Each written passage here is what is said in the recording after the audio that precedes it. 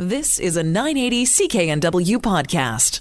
Taking a look back at 2017, this was an interview we did a couple of days ago, and looking at the top Twitter trends. So if you want to know if what you were tweeting was in the top part of what was trending, what many people were talking about, well, take a listen because we have the answers.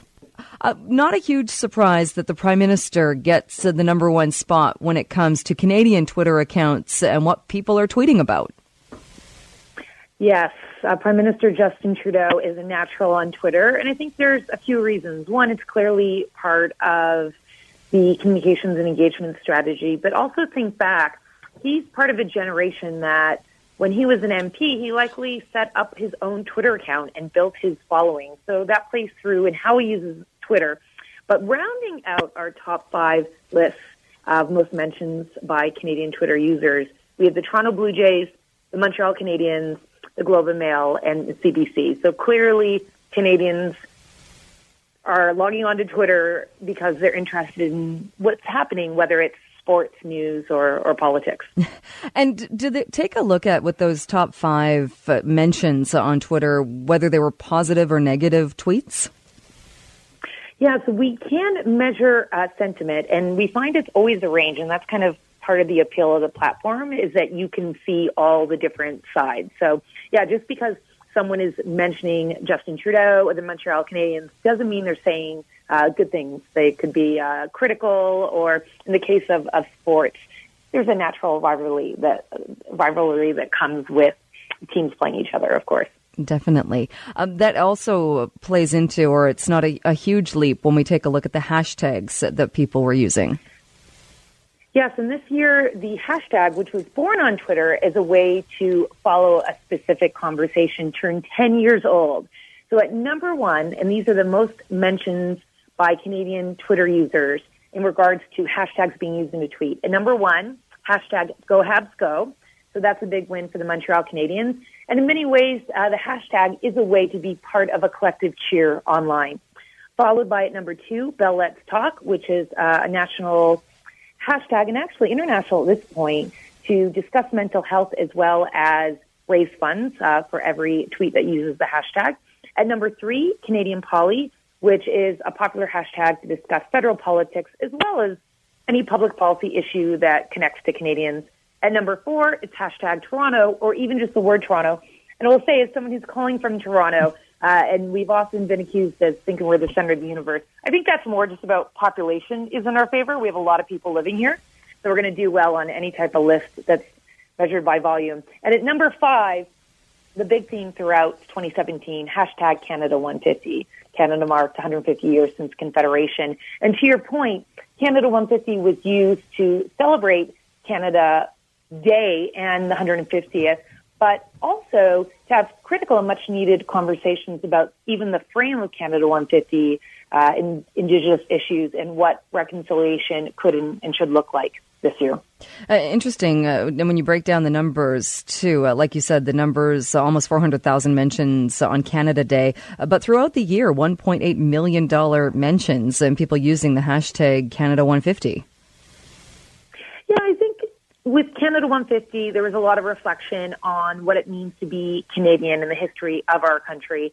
And the government was working to make sure it was a year-long celebration. So, of course, that's going to peak on Canada Day itself, but it is the 150th year. So that was something that there was just a lot of engagement, also a lot of companies coming on board with that. So, yeah, the conversations can continue. And, I guess the question is, looking forward, what does it mean to be Canadian, not just here in Canada, but internationally, and what's next for the country? The passing of Gord Downie also played out on Twitter. Was this something, do you think, was this people trying to share the information or people coming together feeling like a bit of a community right across the country in talking about Gord Downie on Twitter? Yeah, so it's definitely both. We saw more than 300,000 tweets about the passing of Gord Downie within 48 hours of his death, and that was in mid-October. I know throughout the year, because he was so open about his fight with cancer, anytime his name trended on Twitter, there was this collective gasp, oh, hopefully he hasn't died. And sometimes it was because he was in the news, he was receiving an award.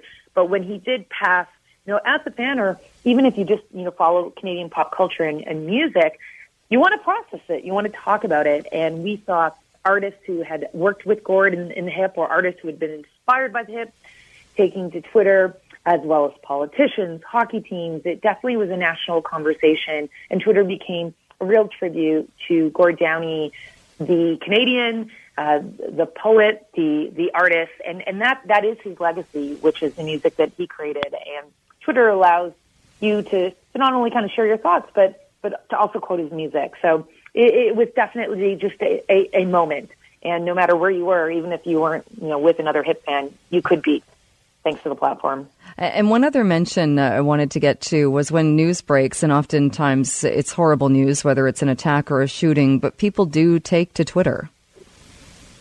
Yeah, we often say, and I'm a former journalist myself, is that Twitter is where the news gets the news. And two other really big stories this year, and it has been quite the news year in terms of headlines. The Quebec City mosque shooting earlier this year, it took place on a Sunday night. Of course, it was in Quebec, and English traditional media wasn't able to get to the scene. So it was Twitter that was providing the breaking updates as the story unfolded. Same with the Edmonton attack.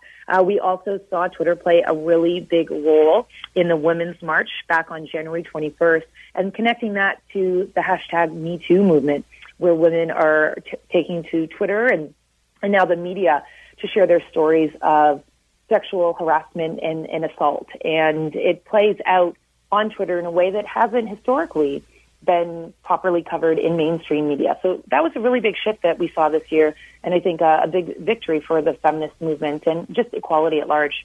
That was Jennifer Hollett. She is the head of news and government at Twitter Canada, taking a look back at the top Twitter trends of 2017, focusing on Canadian politics and what Canadians were talking about on Twitter throughout the year. Wonder what 2018 will have in store. You've been listening to a 980 CKNW podcast. Listen live at cknw.com, the Radio Player Canada app, tune in, Amazon Alexa, HD Radio at 101.1 FM HD2, and on the AM dial, 980 CKNW.